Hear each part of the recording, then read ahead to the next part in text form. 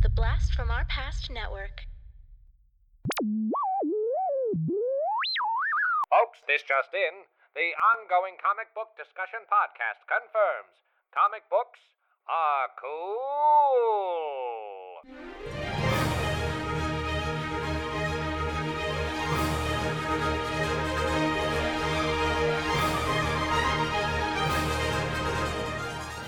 What are we? I was like, are we doing a cold open or are we just like starting it? What's happening? Oh, no, I'm good. I'm awake. I'm here. It's just been so like chill. I'm like, I have to talk. You do have to talk now. I do. It's imperative that I talk. But I do want to talk about this story, Corey. Hey.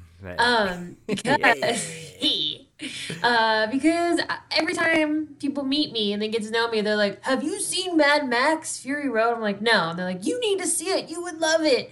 And this morning was the first time that I've ever seen it, and it was fabulous. Oh, wow. Okay, so little backstory on this episode. We were going to record something with Adam, and then life, he's actually super busy, Adam from the Blast from Our Past podcast, because he's working for like I think the local government in LaGrange, Georgia. So anytime the government needs, he works for like the TV station, and anytime the government needs to put out some sort of, press release or something, like Adam's working. So oddly enough, he's actually more busy now than outbreak. So you and I, Tess and I, kind of had to scramble to kind of come up with something else, and we were kind of like, what are we in the mood for? And then even you threw out, you were like, let's do something post-apocalyptic. And I was like, okay, let me see what's here on the old Comixology. And I stumbled across I have the Vertigo weirdly four-part issue prequel to the Mad Max Fury Road movie, and you suggested that one. I didn't know at the time you had never seen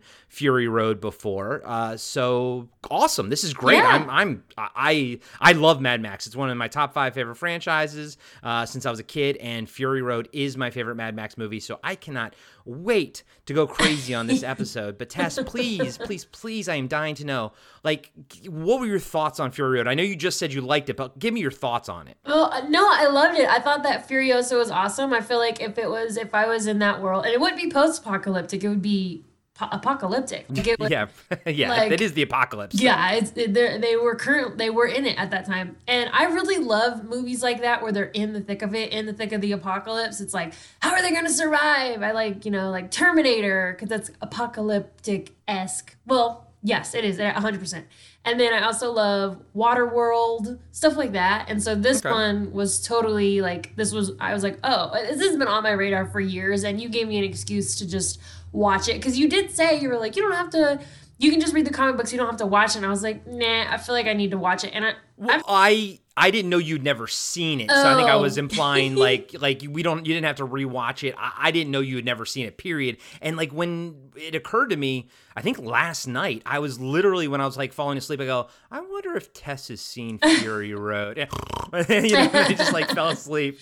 But yeah, no, it was awesome. I feel like I can't remember if I just said this, but I had it in my brain. I feel like if I was in the apocalypse just like that I would be Furiosa, because I would like, or something, just to be a fraction of Furiosa is to be awesome.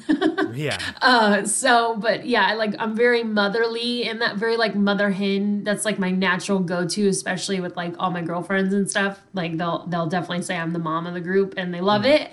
And I definitely felt that with her. It's like mama warrior. Like, we got to get everybody out. We got to get to the oasis. And no, it was great. My favorite part was when Max was like, okay, so we can go 160 miles into the salt lands and die, or we can go back and take over the Citadel, and what's the worst going to happen is we're going to die. Either way, we know we need to turn around. Oh my God, that movie is so good.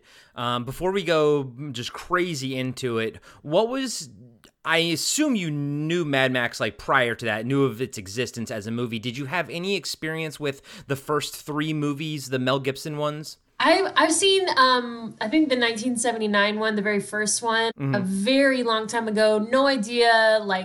It was way before Mad Max Fury Road, and I don't even think I connected the two.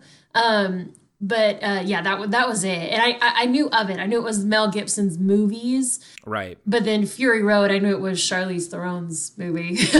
And that's the kind of the cool thing is that Fury Road, it's not necessarily about Max himself, Max Rockatansky. Yeah. But it is it's actually about Furioso and the wives and all of them. And Max is just kind of a side character, which I thought worked very, very well for the story. Yeah. Oh, yeah. And that's what John Babe was saying. He was like, this may be called Mad Max, but this is Furiosa's movie. Yeah.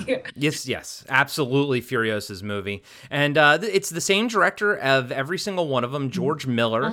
He directed all three of the first movies, and then he directed this one. He also directed Happy Feet, that CGI penguin movie. Yeah. that's he's like, also I'm going to George try Miller's. something different. Yeah, he's like, I do Mad Max, and then I do kids movies. There's no in between for George Miller. Extremes which is great. only. Yeah. And the cool part was I was looking, and we read 4 of the Mad Max comic books. I don't know how many there are in existence. No, it's just those 4. Oh, okay. Okay, sorry. I have so many thoughts about this, which I'm so glad that I do because I really did enjoy these. But he helped write or wrote 3 out of the 4 of these. His name was on 3 out of 4 of them. I think so. Here's the thing. I've seen elements, especially of the 4-part issues are weirdly named and numbered. And you had a question about it this morning. You're like, why are they all like issue number 1? And what it boils down to is it is 4 sort of, all right, it's 3 separate storylines. The Mad Max one is sort of a part 1 and part 2, but then one issue is Nux's backstory and Morton Joe's backstory. Another issue is all about Furiosa and the wives, and then the 2 other issues are basically just Mad Max doing this little story thing right before the movie takes place. And all of these things are just ways to flesh out these characters prior to the movie, essentially. Although I think they do a good job of creating, nice little fun little standalone stories. But these 4 issues are really, really meant to help just back up the movie and help flesh out the movie. Because the movie does not have like a lot of backstory happening, which I credit the movie with doing such good world building that it didn't need to explain anything to you. Like the fact that like they yell "witness me" and stuff like that, and you're like, but what does that mean? And it doesn't matter. Like you have to just figure it out in the movie. But the cool thing is, I always felt like the creator, George Miller, he knew what everything meant. If you notice, like, some of the different war boys have different color paint depending on what their job is. It's like they don't explain any of it, but yet you figured that because the creator knows it, all the characters know what they mean, and thus the world is, solid. There's no like mistakes in that world, even if you don't quite understand everything about it. But this comic does a great job of giving you that bit of backstory, but yet still not giving you everything, because you still don't know like Furiosa's full story, even with these comic books. Or how she got her arm chopped off, we still don't know.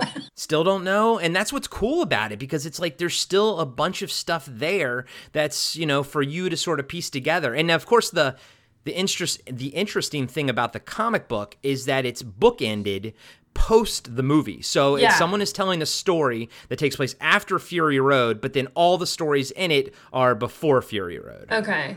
Yeah, and speaking of world building, I mean, I'm starting to learn, especially in the comic book world, like how long and how much time and how much detail you really need to put into this world that you want to build. Like, you do have to have a lot of love going into it. And you certainly do care about these characters that George Miller presents. But like you mentioned before, there's some things that they leave out, and that's okay. It's like, like Star Wars, they take the time to really like dice everything up into teeny tiny pieces so that you understand everything. They don't really leave anything out. Throughout the entire series, like every single increment of the Star Wars world. Whereas this one, Mad Max, like you said, they kind of leave out some things, but those things, like, we can just kind of round them off to what we think they are at the end, and they're probably correct. It's like, Furiosa, her arm came off. Okay, we can just assume she was probably in these badass battle scenes like every other day and somehow it chopped off and you're just like, yeah, that seems likely. Like I'm sure everybody else in their crew is missing a few fingers and toes too and we don't need to know why. They just Or they're falling off from like the radiation poisoning. Yeah, okay.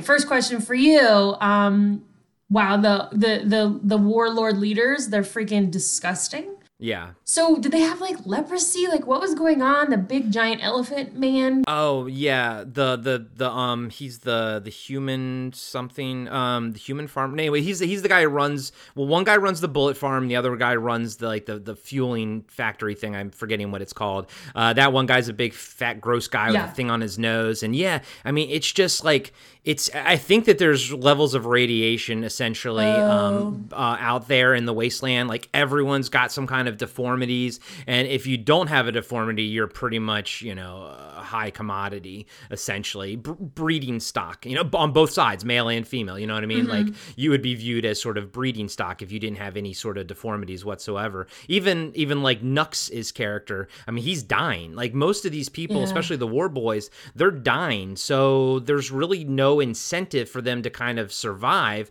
And then you place this ideology of like, if they die, they kind of are brought back in Valhalla. It's very like Norse mythology type of thing that you can just tell that Immortan Joe just took some ideas that he read in a book and said, I'm just going to manipulate these kids and these people and stuff in order to basically keep them in check. Real quick, while we're talking about Immortan Joe, I know you said you have not seen the original Mad Max in forever, but the 1979 Mad Max, the villain in that is actually the same actor as Immortan Joe, different character, but same actor. And they did it. What? George Miller did it just because he's like, I think he, likes the guy, friends with the guy, known him forever, give him some more work. But he's the villain in the original Mad Max movie, just actor-wise, I like not that. character-wise. That's cool. Yeah, that's really cool. I like that. And real quick, I should probably give you a little smidgen of a backstory here. So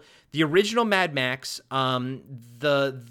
the end of the world does not come about because of like nuclear war. It comes about because of the lack of oil. So basically the earth dries up. Yeah. And so everyone needs this oil and everything, obviously for your cars and all this kind of stuff, but it's what the world runs on essentially. So in the first Mad Max movie, the oil is basically what's drying up. In the second Mad Max movie, Road Warrior, oil is still the main commodity and sort of an extension of the first movie.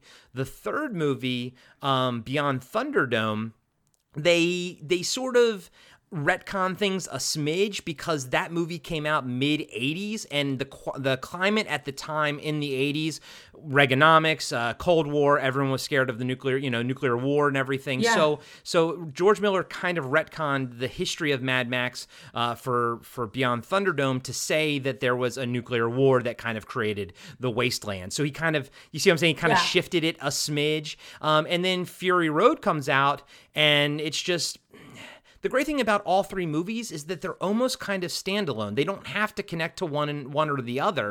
And they're kind of just standalone stories about this, like, you picture Mad Max as like a gunslinger in an old Western. Yeah, or a samurai in a samurai film. Mad Max falls under the same category as a samurai film or a gunslinger film, which is he has no place in the world that he exists. He can create change. Like this is like more of the archetype that he follows. He can create change in the world that he inhabits, but he cannot live within those changes. Like he has to sort of move on to the next thing, kind of go off into the sunset sort of thing.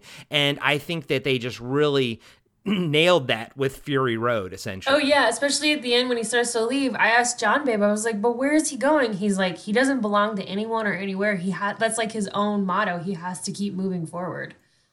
Exactly. And when you also think about it under the samurai or the gunslinger motif, Max's car, the last of the V8s, the Interceptor, is his like sword. It is his horse. It's an extension of him, and it's the only thing that he's good at. That's also what sort of makes him like a samurai or a gunslinger. Those characters, those archetypes, they're also only good at one thing. That's kind of why they can't exist in the world that they help create. Like they can't live in the village that they help save because they only know how to kill, and eventually they're going to have to kill again because that's in their nature. And Mad Max's nature is he drives. He needs to drive. All that being said, I hate it when Max's car is not featured, and it's the only thing that the one thing I hated about Thunderdome is he doesn't have his Interceptor in it at all, really. And then in this movie, his Interceptor gets taken away, and then it kind of gets modified and brought back at the end, and then it gets destroyed.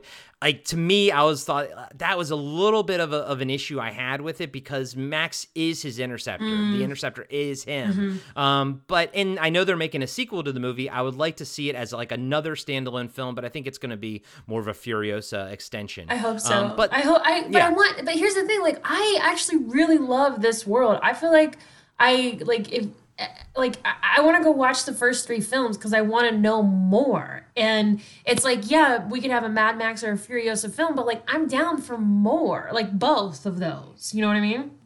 Mm-hmm. Yeah, and I highly recommend watching all 3 of the movies, the Mad Max movies, but none of them are like Fury Road. Like Fury Road is an achievement like unlike we've ever seen in cinema before. It's amazing. The cinematography is unbelievable, and the action is unreal. Yeah.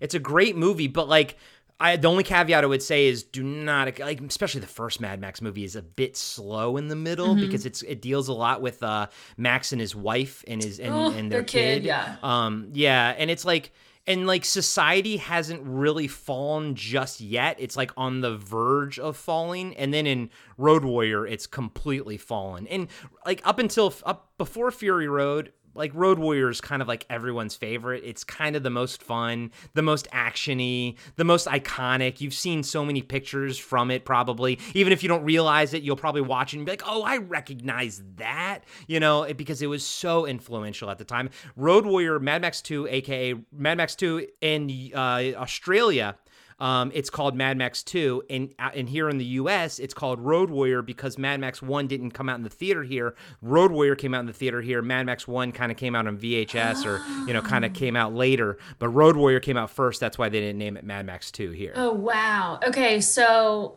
to wrap it back into the comic books. Yes, please No, do. it's all good. No, honestly, Corey, like I want to go off and talk about this movie because it's like we could just do an episode just on this movie and probably like I really enjoyed it. Spoiler alert, that's this episode. I know. Thank you. No, I'm so glad that I watched it. Woo. But no, to wrap it back into the comic books. So I watched the movie first and then I read the comics immediately after, and it made so much more sense. So glad that I did it in that order. Highly recommend if you haven't had any touch with the Mad Max world to do it in that order. First Fury Road and then 4 of these issues, because these issues are from Fury Road.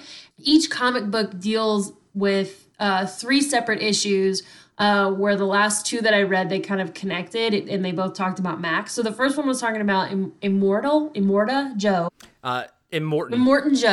and how he became, like, when he first started brainwashing people in the Citadel, that he was a god and made himself seem as a god, which was amazing. And then they have Furiosa's story with the wives, and then the last 2 is Max and where he came from. And what I realized was one of those panels shows his wife and kid getting run over by a gang of motorcycles. But then I watched I think it was the second or the first trailer, because I didn't watch the first 3. I just watched Fury Road.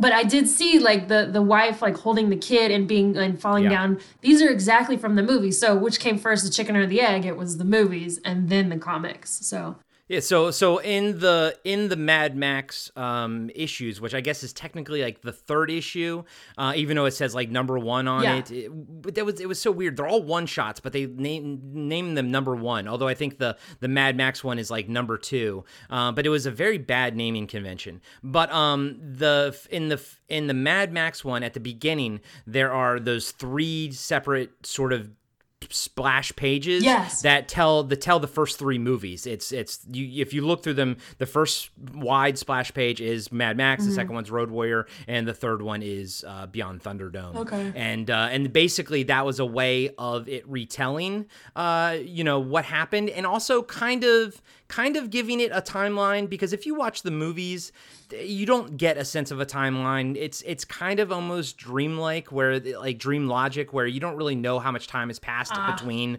the movies. And this did a good job of kind of showing you the first 3 films before Fury Road, basically. And yeah, in the first movie, his wife and daughter get run down by a gang of biker gang, and then he basically goes and gets revenge on them with his car and everything. And he's like an ex-cop, and it wasn't as much like Wastelandy as it was very pre-Wasteland. Yes, it was pre-Wasteland, because then basically at the end of the movie, he kind of, he's alone, his wife and kid are dead, and it just says he drives off into the wastelands, and then bada bing, bada boom, a couple years later, Road Warrior comes out, aka Mad Max 2, and the whole entire world is just wastelands, or the world that is all wastelands, and that's what Max is inhabiting at that point. So, and even Road Warrior, you can watch Road Warrior, completely watch it without watching Mad Max, and you really won't miss anything. I think all of them are very much standalone. That's awesome. I like it when it's kind of like Friday the 13th. They're all kind of standalone. Yeah. There's no real. The only connective tissue between the Friday the 13th series really is just Jason. Right. And here it's pretty much just Max and his car is the connective tissue. Yeah. But yeah, so then Fury Road comes out, and man, oh man, it's spectacular. I think I saw it 4 times that opening week, and then wait, what year? Wait, I'm sorry, I zoned out for a microsecond. Which movie are you talking about? Fury Road. Fury Road. Okay, because I was gonna ask you what you saw first. Like, did you see the 70s and the 80s one? Yeah, okay. Yeah. I grew up. For me, Mad Max is one of my top 5 beloved franchises, with Star Wars, Ghostbusters, Tron, Aliens, and Mad Max. That's my beloved, top 5 right there. So I have been a Mad Max fan my entire life. I even wrote a fun little pitch script for a Mad Max reboot. I called it The Last of the V8s. That's what I called it. Oh, that's cool. Like Last of the Mohicans, but like the...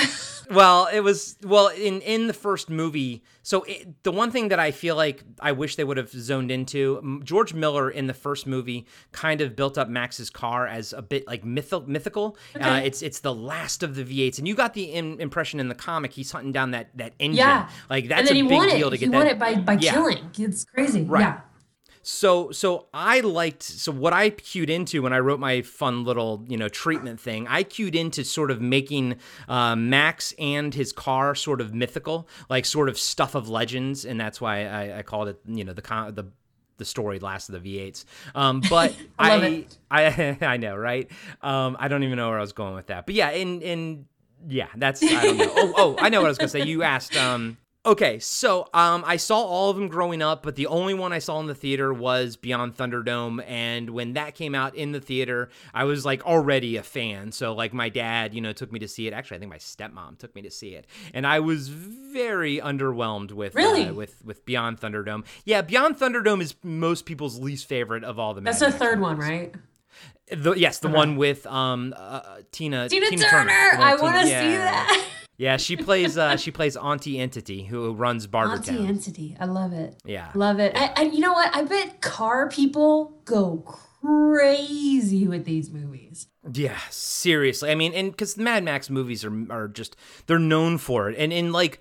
Until Fury Road, I'd say Road Warrior was probably like the shining example of like the best car action anyone's ever done. Nice. Like even up until Fury Road. Like, Road Warrior was the gold standard that every movie tried to adhere to. I'd say probably before that, it was Bullet with Steve McQueen. Everyone loves that chase scene through San Francisco. But Mad Max just blew it away, Road Warrior especially. But, Mad Max, the first one's got some really cool chase scenes in it, too. And it's just, George Miller is just fantastic. And the stunts are unbelievable. When they got the dirt bikes, going up and over the war rig, I was like, I had to tell out loud to John Baby, I was like, this is dope. I love, because how much work that took to get that shot perfect. That was choreographed. Yeah. It's anything that involves chase scenes, car fights, whatever, and that takes some work. A lot of coordination. And skill, lots of skill on everybody's part. You know what I mean? Like, every single person. But story-wise, it's so simple. Fury Road is such a simple story. It's like you point A to point B and then back to point A again. That's all it is. And yet there's so much character there that it's awesome. Like, the fact that the entire movie, Max technically is basically trying to find his voice again, like because he's become such an animal that the entire movie, the reason he doesn't really barely talk and it's kind of gruff is because he's finding his voice throughout this entire film, metaphorically speaking, and it's just, oh my God, it's just, there's so many layers to it, just so many. Oh yeah, absolutely. And so, okay, you'll know this answer. Is Tom Hardy's character, is he Mel Gibson? He's supposed to be the same exact character from all those movies? Yes, yeah. Okay. So that's what sort of makes it sort of timeless. And I think if done right, it's the James Bond thing. You could technically keep making Mad Max movies and just make, as long as there's a good story to tell, and you could just insert new people. It doesn't have to have connective tissue to it from the other movies, like James Bond, essentially. Yeah. And you could just have different people playing them, and I always viewed it as just different people in the wastelands are telling stories about how Max sort of interacted with their lives type of thing. Yeah, I wasn't sure if it was that way or if it's like the Charlie's Angel Bosley. It's everybody can be a boss. So I didn't know if it was kind of something like that with Mad Max. But okay, gotcha. So he's essentially the same. Well, let's say he's the same spirit. Yeah. Yes. The same. Yeah. Good call. I like that a lot. Yeah. He just kind of goes with the wind kind of thing. Maybe. Hey, what if he doesn't actually exist? What if he's just because I haven't seen the other ones, but what if he's he goes in to inspire these people to, to their road to success or whatever it is, and then he goes off into the wind. Does he actually exist, or is he just That's exactly Road Warrior. That is exactly Road Warrior. And even with someone having a narrator talking at the beginning and then talking at the end, basically talking about they don't refer to him as Max. They refer to him as Max the Road Warrior. Yeah. And he goes back off into the sunset. You know what I mean? Back into the road. It's very lyrical, but and poetic. But that kind of thing where he helps these people accomplish this thing. He always he helps the people out, the downtrodden, but then he's got no place to be with them once they're on their own, basically. You know what this also reminds me of is Book of Eli. Have you seen that one? Yeah, Book of Eli definitely had a Wasteland connective tissue. Yeah, Wasteland stuff and connective tissue to Mad Max. Yeah. I actually liked Book of Eli. Me too, I mean, I'm kind of a sucker for Wasteland movies, and me too. The 80s there was, because of Mad Max, there was kind of a glut of Wasteland films back in the 80s, mid 80s. There were just a ton of them. And it was a whole genre that exploded because of Mad Max. And, most of them were dramatically less in quality, than Mad Max was. But I definitely watched a lot of them to try to get my Mad Max, fix, basically. I want to know what the Wasteland theory is. Because think about it. If you're in a wasteland, you're a human, you're walking around, you've got a big gun on your back, some water, maybe some extra clothes, and if you're lucky, you got a vehicle. Otherwise, you're walking. But it's you meet humans, and right away, it's guilty until proven innocent. It's you just start shooting because you're not sure if they're good or bad or deceitful or if they have a strategy to trick you and it's a trap. Like that's what makes the wasteland so crazy, is that anything goes. Like you make your own rules in your own clan, and your clan can be a clan of 2, a clan of 1, or a clan of 100. It's like so many different tiny worlds with their own rules, and you just have to hope that you're going in the right direction. And then it's also like, but where are you going? Like we always follow these wasteland people, and it's like, where are you guys going? They're always going somewhere, hoping they're going to like this oasis that will cure all or whatever, you know? Yeah, and I liked in Fury Road, you know, even Furiosa had this way, not the like this green, you know, hope. It's all about hope. The idea that you're going to go back to this place, and then, you know, when she gets there and it's not there, it's gone. It's like, oh my god, like she's crushed, you know, and that's it. And I love, like you said, the you know, that turning point scene when they're driving basically on the ocean floor is where they're driving. Because all the world is just dried out essentially, and Max knows. I mean, if you know, there's nothing that way. At least we know that back this way there is something, and if we don't make it, at least we tried. But we know that there's nothing that way. You know, and I like what he says. I love what he says. He's like, if you can't fix what's wrong, if you know, oh shoot, I totally just botched it. Is something about if you can't fix what's you know broken, you'll go insane. You know, and essentially that's, you know, him telling her that that's her path, which, you know, Mad Max is walking. His I mean, there's a reason his name is Mad Max. Yeah, he's right? mad. His real name is Max Rockatansky. You learn that in the first movie, and you really never hear it ever again. Crazy. Oh, that's crazy. I like that. But I want to go back to the bad guys. Okay. Absolutely. So these bad guys are disgusting. Like they're just like grimy, like their skin is melting off, or their body is, it's like karma hit them, and karma hit them hard. Like they're old, gross men, and they have to just, and everybody looks at them, they revere them like gods, especially in Fury Road. Like the immortal, I keep wanting to say Immortal Joe, but it's Immortan Joe? Immortan Joe. He's just, every time they cut to him, like the director or the DP of that movie, they knew like just him head on with his ugly mask on, and like even when he's standing up and he's got his like fake plastic 6-pack armor, see-through armor where you can kind of see his skin melting through, and his white hair, like if you look at him straight on, especially when he's driving, he's freaking terrifying. He's just like, oh.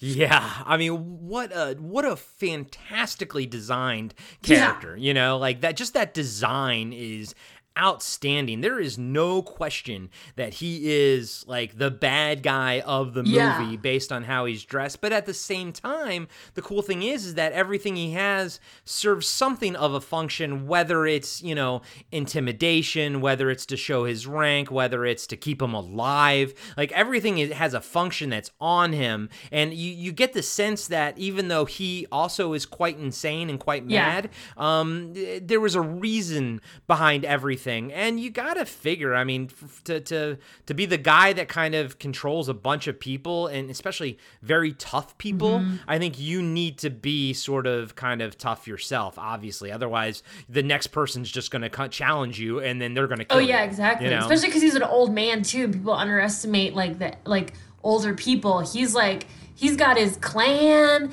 and he's still, they revere him, even at the part in the beginning when he finally releases the water, and people are like, oh, thank God, da-da-da, and they go up to the water, these poor people at the bottom of the mountain, and they're trying to fill up their bowls, and they can hardly fill up their bowls, and they're just like trying to either bathe or drink the water, and then he just turns it off.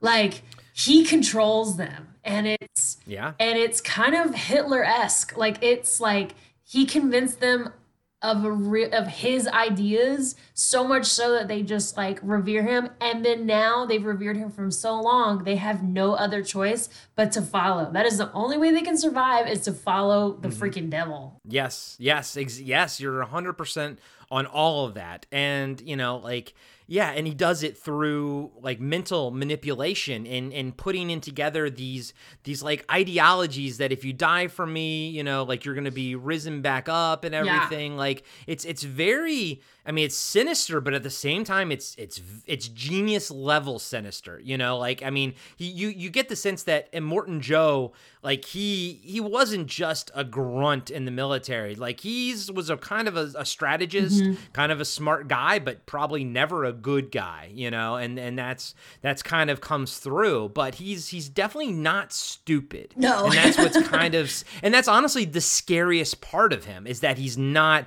a dumb person. Yeah, and he still has his war dogs, or whatever you call them, the war guys. What did you call them before? The guys that are the war boys, the white guys. Yeah, those are all war boys. Yeah. And he was like, I'll take you with me to Valhalla if you know, sacrifice your life. And they believed him. Also, what did he spray on their mouth?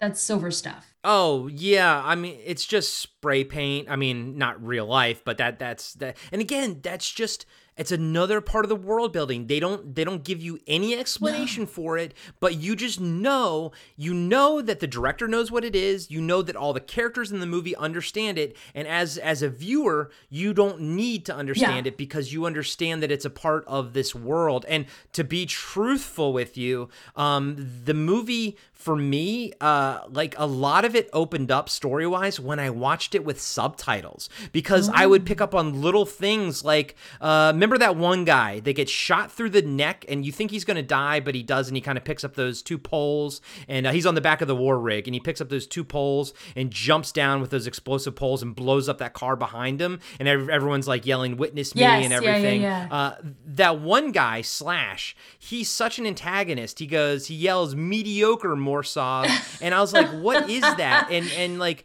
what you don't realize is that, like, well, what the subtitles taught me was, he was yelling mediocre, you kind of couldn't hear it, and then Morsov was that guy's name, the guy that jumped, right? And I was like, man, like you just threw that in there, the fact that to give this character more character, to show that he's like an antagonist, he's kind of a dick, and he's kind of like, and he's yelling as this guy kills himself, and everyone's yelling "Witness me" and revering him. He's yelling mediocre because he's being a D-bag. And I'm like, and then like other things, like when they're chasing down Max at the beginning, like sort of before they go into the storm, right? Nux is driving, Max is on the front of the car, they're trying to chase down the war rig, and the Slash on the front, he yells, "Fang it." And I was like, what the heck is he saying? I saw the movie so many times, F-A-N-G, Fang it. And it's only a reference to Nux's, on the clutch, has some fangs on it, right? But like, why did George Miller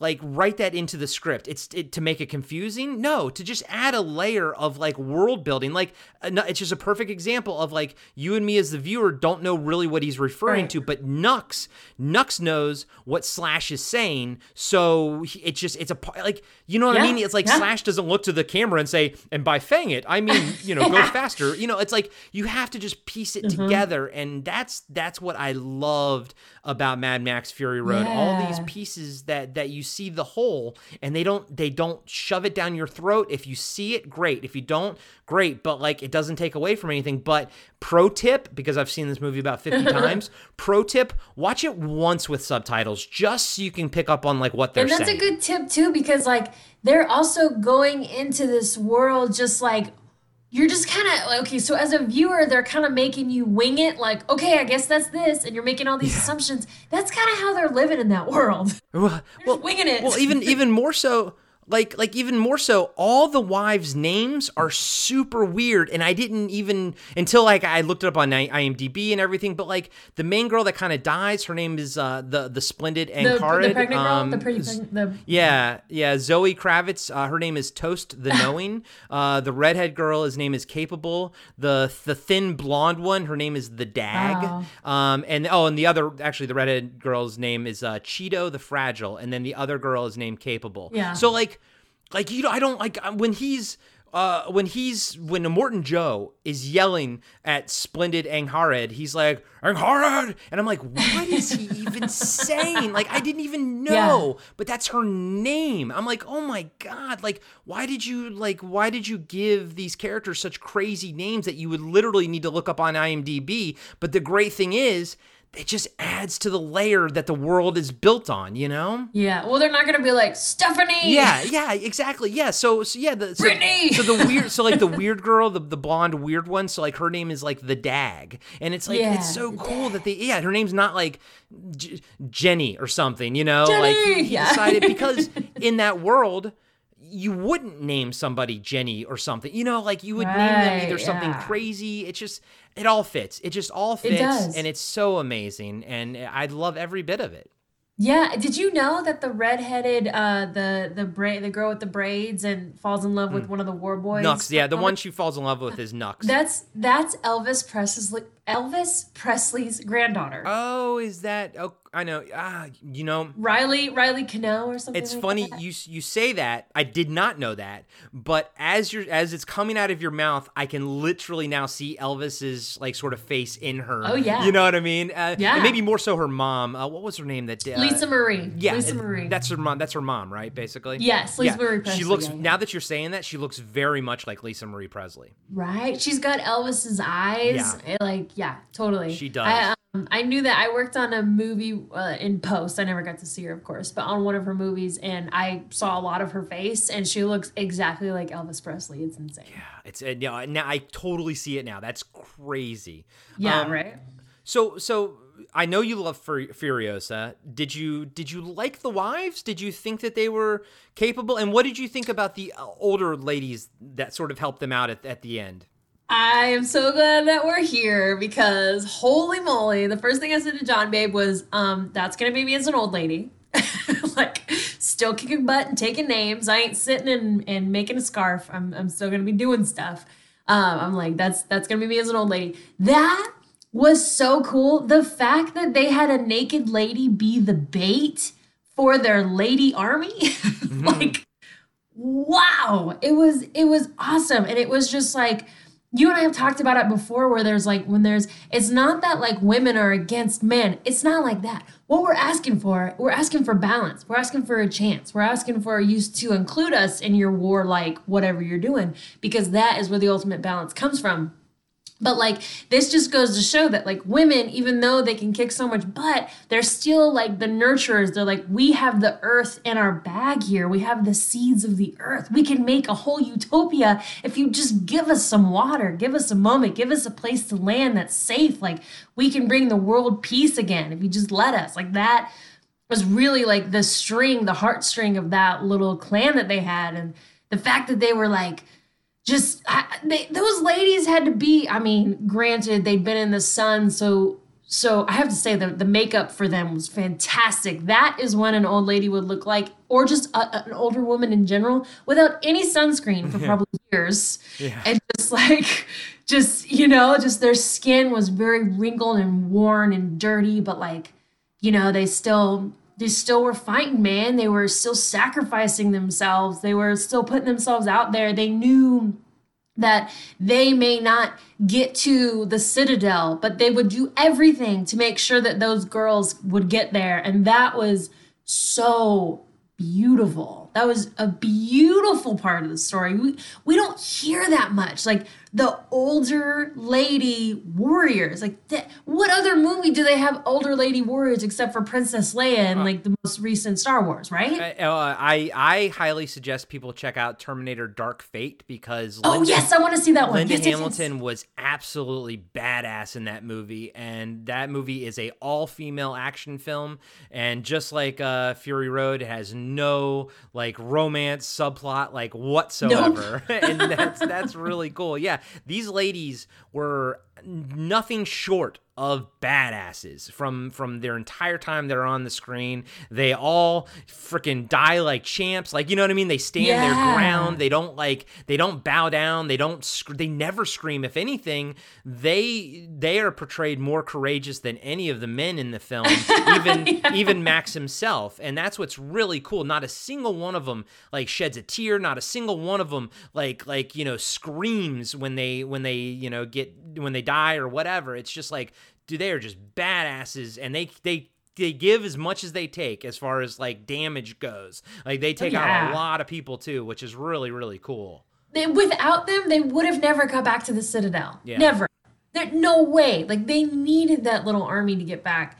But you also asked me about the wives, and unfortunately, like the wives, they had to be kind of like, I'm trying to choose my words correctly because this was not their fault. They were very, just very small, kind of scared, but not scared. I don't know how to explain. Very, very fragile. Yeah, fragile. Very fragile.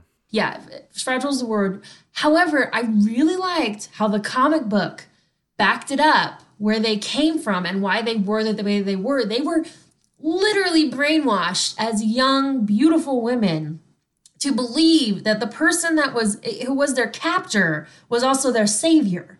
You know, he was that guy that he's like, I have given you years of education. He actually educated these girls, so they knew stuff. He's like, I gave you an old lady who knew the history of the world, or the history of women, I think he said. And he gave them shelter and water, not like everybody else. And you're sitting here complaining, but what they have to do with him sexually, him being just this grotesque guy, and like they're trying to like self-abort themselves. They hate this man so much, but he's like, how can you not be grateful for what all have I given you? You were princesses compared to everybody else in my kingdom. You know, that is the epitome of mental abuse that some women have to endure. And it just like, and then to see them in the movie be so valiant and get redemption was so awesome. It spoke volumes. And what did you think of Immortan Joe's death? I love they ripped off his face. Yeah. I was like, yes. Yeah. Get him. Yeah. That was wild. Yeah. No, I mean, that is what, just the epitome of toxic masculinity is thinking that you have the right to control these females because you've given them what you perceive to be something better than other people have, so right. I mean, Jesus Christ, he's Harvey Weinstein essentially. Immortan Joe, I mean, my God, it couldn't be more. Yeah, I know, right? Exactly. It could not be more applicable. And his death was great. I loved, all the side characters get their just rewards. I liked the bullet farmer guy when he's like, he gets blinded and then like, you don't see what happens. And then Max just sort of comes back and he's like covered in blood and they're like, oh my God, are you okay? And then one girl's like, I don't think that's his blood. And you know that he just killed the crap out of that guy. And it's just like, oh my God, it's great. They all get their comeuppance, and it's just fantastic, and it's just beautifully shot, and it's just a lot of fun. I mean, it deals with really deep stuff, but at the same time, it's so much freaking fun to watch. It is. Hey, we can't leave out the fun side character, the blind guitar player. Oh God, yes, yeah, the flame-throwing guitar player guy. Yeah, he was. Yes. Oh my God, even Conan O'Brien did a spoof of that when I think it was the year that like Fury Road came out. Conan O'Brien always goes down to Comic-Con, and he basically shot this video of him going down to Comic-Con, but he was in the red outfit, flamethrower thing on top of a car, doing the whole thing. I mean, this movie was very much a part of the zeitgeist when it came out. You didn't have any interest in seeing it in the theater when it came out? No, because here's the thing. I mean, I'll be honest. I think it's called agoraphobe. Like, I can't do gory movies. I can physically feel when people are being tortured. I'm very empathic that way. And I feel like I'm going to gag and I have to go into the other room. I actually had to stop this movie halfway and pick it up again this morning because it kind of grossed me out because of the blood bag part in the very beginning where they hook the guy in the neck Oh with the yeah.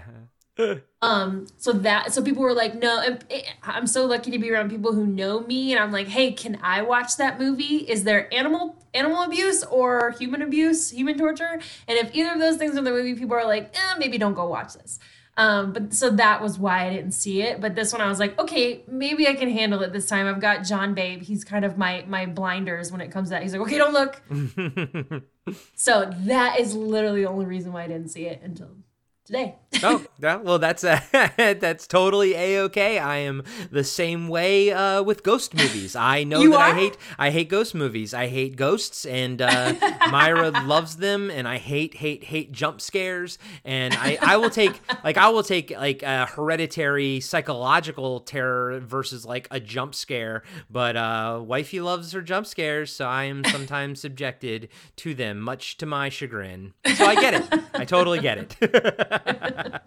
Oh man, no, I'm so glad that you had this one because this has been on my list. And as soon as I saw Mad Max on your list, I was like, all right, it's time, Tess. It's time for you to jump into this world. Yeah, it's a good one. And yeah, for me, it definitely inhabited a rough part of my life when this movie came out on Blu-ray. It was during a time when Myra and I weren't together, and I was spiraling into madness. When old Corey was living in Culver City, and and so basically I was, I've always been self-employed when I was in LA, so I didn't have to like go to a job, which was probably bad because getting me out of the house probably would have been a good thing. But needless to say, I watched this movie about 50 times in the span of a few months. The Wasteland was basically my soul, and my beard and my hair basically became as long as Mad Max's was at the beginning of the movie, as I basically descended into madness. And I mean, I'm glad it was there for me, basically, to keep me going through it. But I've seen this movie more than I ever would have, and it essentially kept me alive, if that makes any sense. Yeah, absolutely. I have those movies too, dude. You know what? Everybody listening has those movies that like have pulled them out of the deepest rut they've ever been in. Anybody that says that movies aren't good for the world is just crazy, because we need movies. Movies help us like relate to the human experience. So and this is your film. That's awesome. Yeah. For better or worse. That's why I saw this movie like 50 times in the span. Because you're like, hey, make sure you watch the movie before. I was like, oh, don't you worry. I literally know this movie by the back of my hand. You're like, no, I got it. I can watch the movie in my head right now. I am literally just like scanning through the film in my head right now. Yeah, exactly. You know the time codes and everything. Exactly. But I've even watched the black and white version. They put out like the Blu-ray, the black and chrome version, what they called it. But I think honestly, the colors in the film, it's beautiful. They did that with The Mist, where Frank Darabont, the director, put out a black and white version of The Mist, and that's cool. That was neat. And so like it's kind of like a thing that the directors kind of enjoy doing, and George Miller, did it for this, and it's cool. But honestly, I think this movie's gorgeous, and I think watching it in black and white does a disservice to it because the colors are just amazing. Well, we've come to that part, Corey. What is your rating for, you know what? I'm going to say movie plus comic altogether package. Yeah, because, like, I don't know how to rate this, because if you read this without watching the movie, I think you would gain something from it. Sure. You would enjoy your time. There's some good action in it, especially, like, with the Mad Max two-parter. There's some fun action there, but, like, why would you read this without seeing the movie? Like, if you were already inclined to read it, I would imagine you would see the movie. So, like, I would give this as a whole complete set a 5, but like 5 what? 5 what, Corey? 5 war boys. How about that? 5 war boys, all being witnessed. But like by itself, if you were like, oh, I'm never gonna watch the movie, but should I read these comics? I'd be like a 3, maybe. Sure. Because and the reason why you're saying that is because if you didn't know if there was a movie, if you didn't know anything about the series, the movie series, and you just read the comic books, you'd be like, I have so many questions.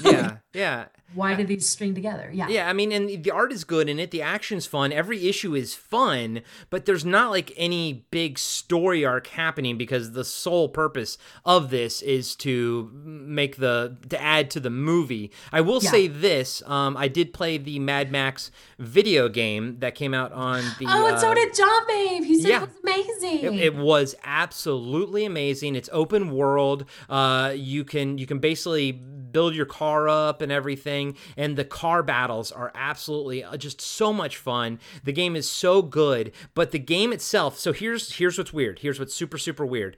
The game itself is a prequel to the movie too, but it doesn't cohabitate well with the comics. So they're basically their own two separate prequels that converge into the movie, but really themselves don't exist together, because that Mad Max storyline with the girl and her daughter, they do Glory, that in the Glory one, her name's Glory or something. They do that story in the video game as well. So here's my understanding. The movie took a long time to make, right? Someone, obviously they approached, Warner Brothers is distributing the movie, so Warner Brothers says, hey, let's put out the game too. George, do you have stuff to kind of go with it? Like stories to kind of go with it. So George probably said, okay, I got this story about Glory, yada yada, like this little story with Max before the movie, right? And then probably, probably a year later, they work out a deal. Well, they don't work out a deal because Warner Brothers owns DC Comics.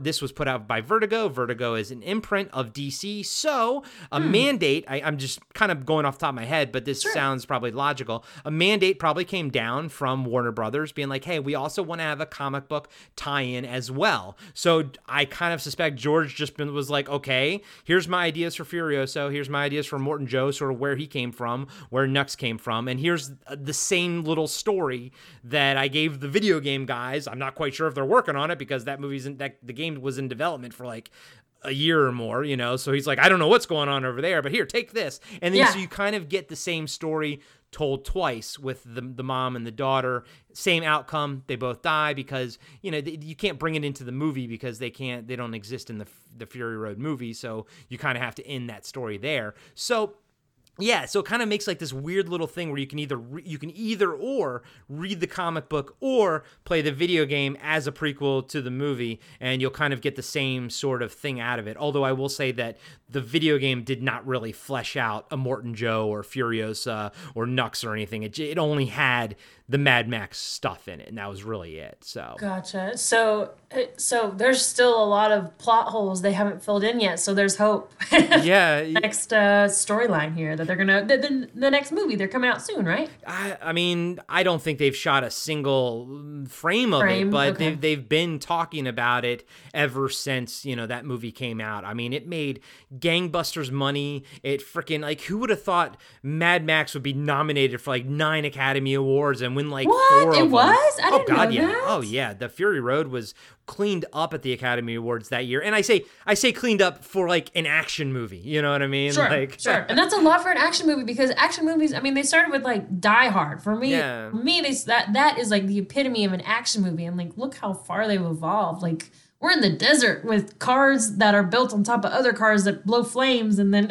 it's awesome. So yes, I agree. They deserve all those. I think so too. I definitely think you should check out the other Mad Max movies. They all have something to add, and they're all very interesting. I mean, this one Fury Road is the most like strong feminine type, because you gotta just, the 80s, it was a different time when the other ones were made and everything. But like there's some really cool stuff with the other movies, especially stunts. Like if you want to see some insane stunts that were done with no CGI, and that was like Fury Road's sort of like thing was like, oh, all the stunts were real, but they still used like some like CGI stuff. Road Warrior, man, has no CGI. It is all stunts. So when people go flying through the air, you're like, how did that guy not die?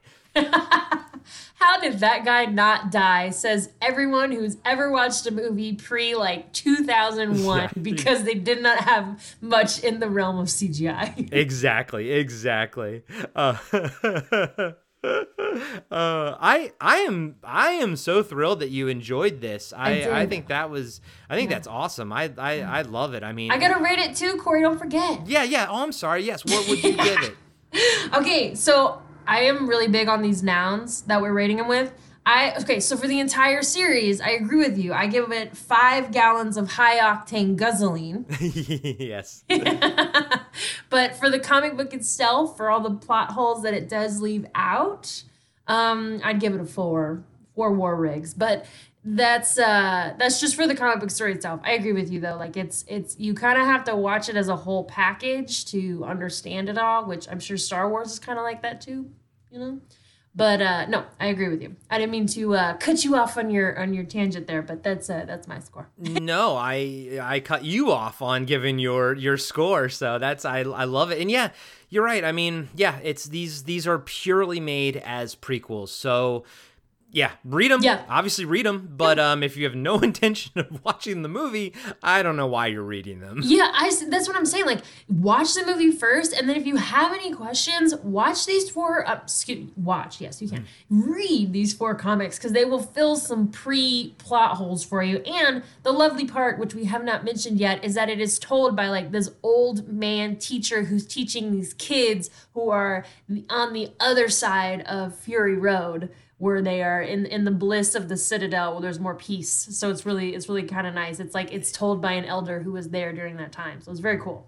Except in the very last page, did you pick up on what was happening in the last page? There, the short little round brother, the one guy Yes, that was the little, yeah. So he's talking to a woman in white that you can't see her face, and he's saying like, look, we can't just give all this water to people. Like at some point, other warlords are going to view us as being weak, and we can't just give people what they want at all. Like, we have to start showing our strength. And he's basically telling her this. He's like, you're the daughter of Immortan Joe.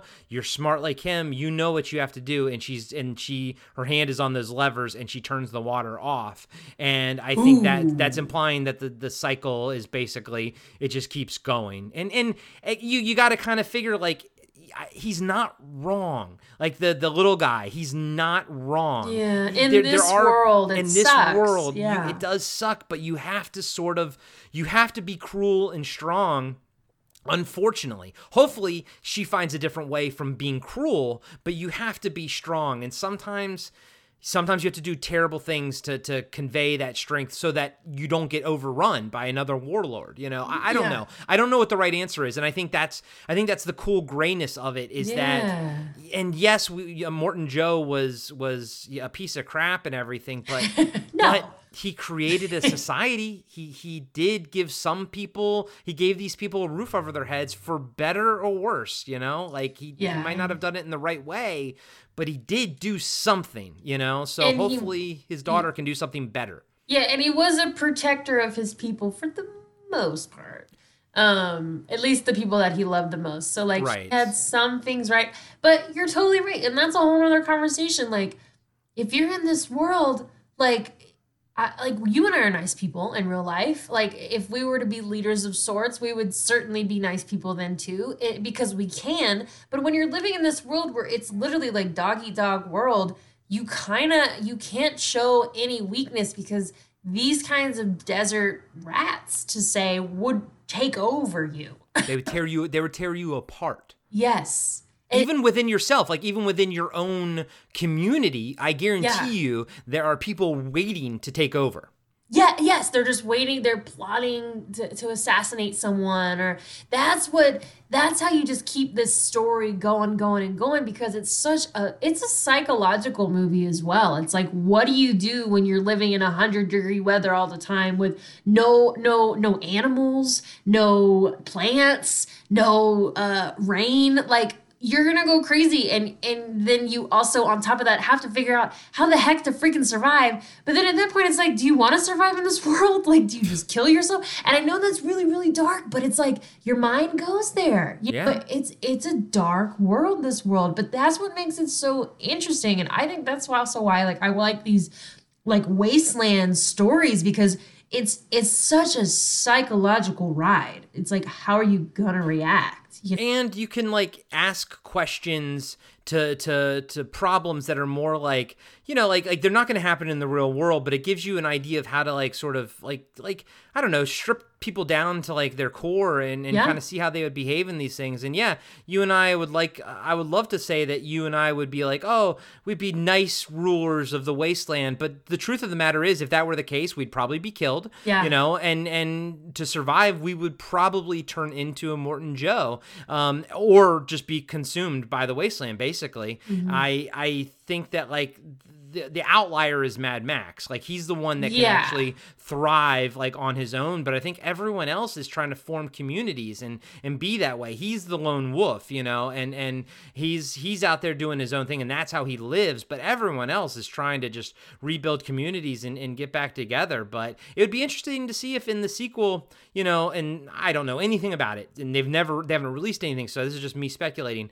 but what if like Furiosa is the villain in the next movie because she through series of circumstances, like basically had to go down the path of a Morton Joe, and she's just the new Morton Joe, because it's the idea that all, absolute power corrupts absolutely, Yeah, it's true. It's like maybe Mad Max is actually he's surviving the best because he doesn't plant himself.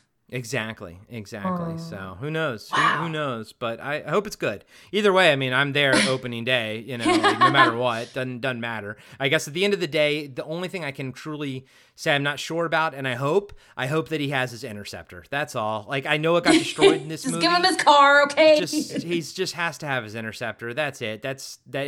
And for the record, Mad Max's interceptor is my favorite movie car of all time. Ah, that's awesome. Every time you say interceptor, I think of Pirates of the Caribbean, where it's like, nothing can match the interceptor. Oh, that's right. That was his, yeah. And the irony is that anytime anyone says interceptor out in the world, I think of Mad Max immediately. Hey, it's a cool car. It's a cool vehicle name. It is cool, and it was it's an Australian Ford exclusive coupe thing, so you can't actually get it over here, unfortunately. So, and I do have to say, Last of the V8s is a true testament to what it's like to own a VW. Because V8, not VW. V8 is the that's how many cylinders the engine? Cylinders. Yeah. I was thinking it was a VW because I just remember because I saw a bug in the movie. But the VW was very hard to find parts. So darn, I wish that joke landed, but it did not. And here we are, Corey, on the other side, and you're still laughing, and it's okay. All right. I love it. Where Tessa's brain goes, nobody knows. Nobody knows. But on that note, Tess, where can we find you online? You can find me in the cyberspace wasteland on Instagram at Tessianos. That's TESSLLANOS. And Corey, where can we find you in cyberspace? I like Wasteland so much better because that is so true. Yeah. Corey Nation on Instagram. And don't forget to follow us on Instagram, OCD Podcast, as well as on Facebook. Both of them are OCD Podcast. Mm-hmm. Thank goodness we got those URLs. Yes. But make sure you follow us. We're always having fun on Instagram, posting and everything. And nice collection of comics you're building up there, Tess, from your post last night. It's a very respectable and impressive collection that you've built in just a year. Thank you very much. And it is with the partnership effort of me and John Babe here. He certainly has helped me in my quest for a fantastic comic book collection. But we all need our comic book partners, and you have one too, so that's awesome. That's right. It's great. And I saw some in there that I'm looking forward to us doing one day. Yes. Y the Last Man being one of those. Yes. Oh, yes. I absolutely want to do that one. John Babe's been poking me for that one. So, yes, we definitely do that one. Very cool. So we'll be on the lookout for those, and make sure you follow us on Instagram. And then if you guys have, just a couple minutes during this Corona quarantine, if you could drop us a little 5-star review on Apple Podcasts, we would love it. It would also, and it's not just vanity. It goes towards the algorithm, basically, of people finding us, and it helps basically get new listeners, us in front of new listeners, essentially, on Apple Podcasts, which is Well, I mean, I think Spotify's kind of taken over, but still Apple Podcasts commands a lot of the market share of podcasting. It's like leaving us a tip. Pretty much, yep. A free one, free for everybody. Yes. So it's the best kind of tip. Please, yes. All right, well, thank you guys so much for tuning in to another episode of Ongoing Comic Book Discussion Podcast. I'm Tess. And I'm Corey. And we'll see you guys next time. Witness me! Witness me! It's Furiosa, not Furiosa. This has been another episode of Ongoing Comic Book Discussion with Tess and Corey. Follow us at OCD Podcast on Instagram and Ongoing Comic Book Discussion Podcast on Facebook. You can also review us on iTunes, follow us on Spotify, and support us on Patreon. Tune in next week for another episode of Ongoing Comic Book Discussion with Tess and Corey.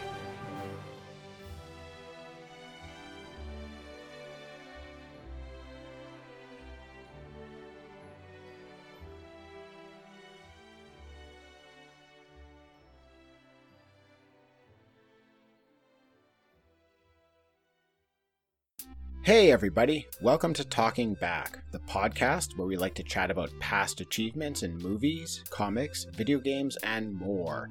I'm your host Tim, and with me today in studio is co-host Dean. Hey, Tim. Dean, this isn't a full episode, this is actually just an ad.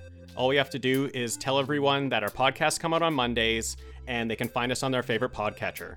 If they're into movies, comics, or video games, they should definitely check us out. Oh, well then, thanks everybody for listening, and we'll catch you next time. Talking Back.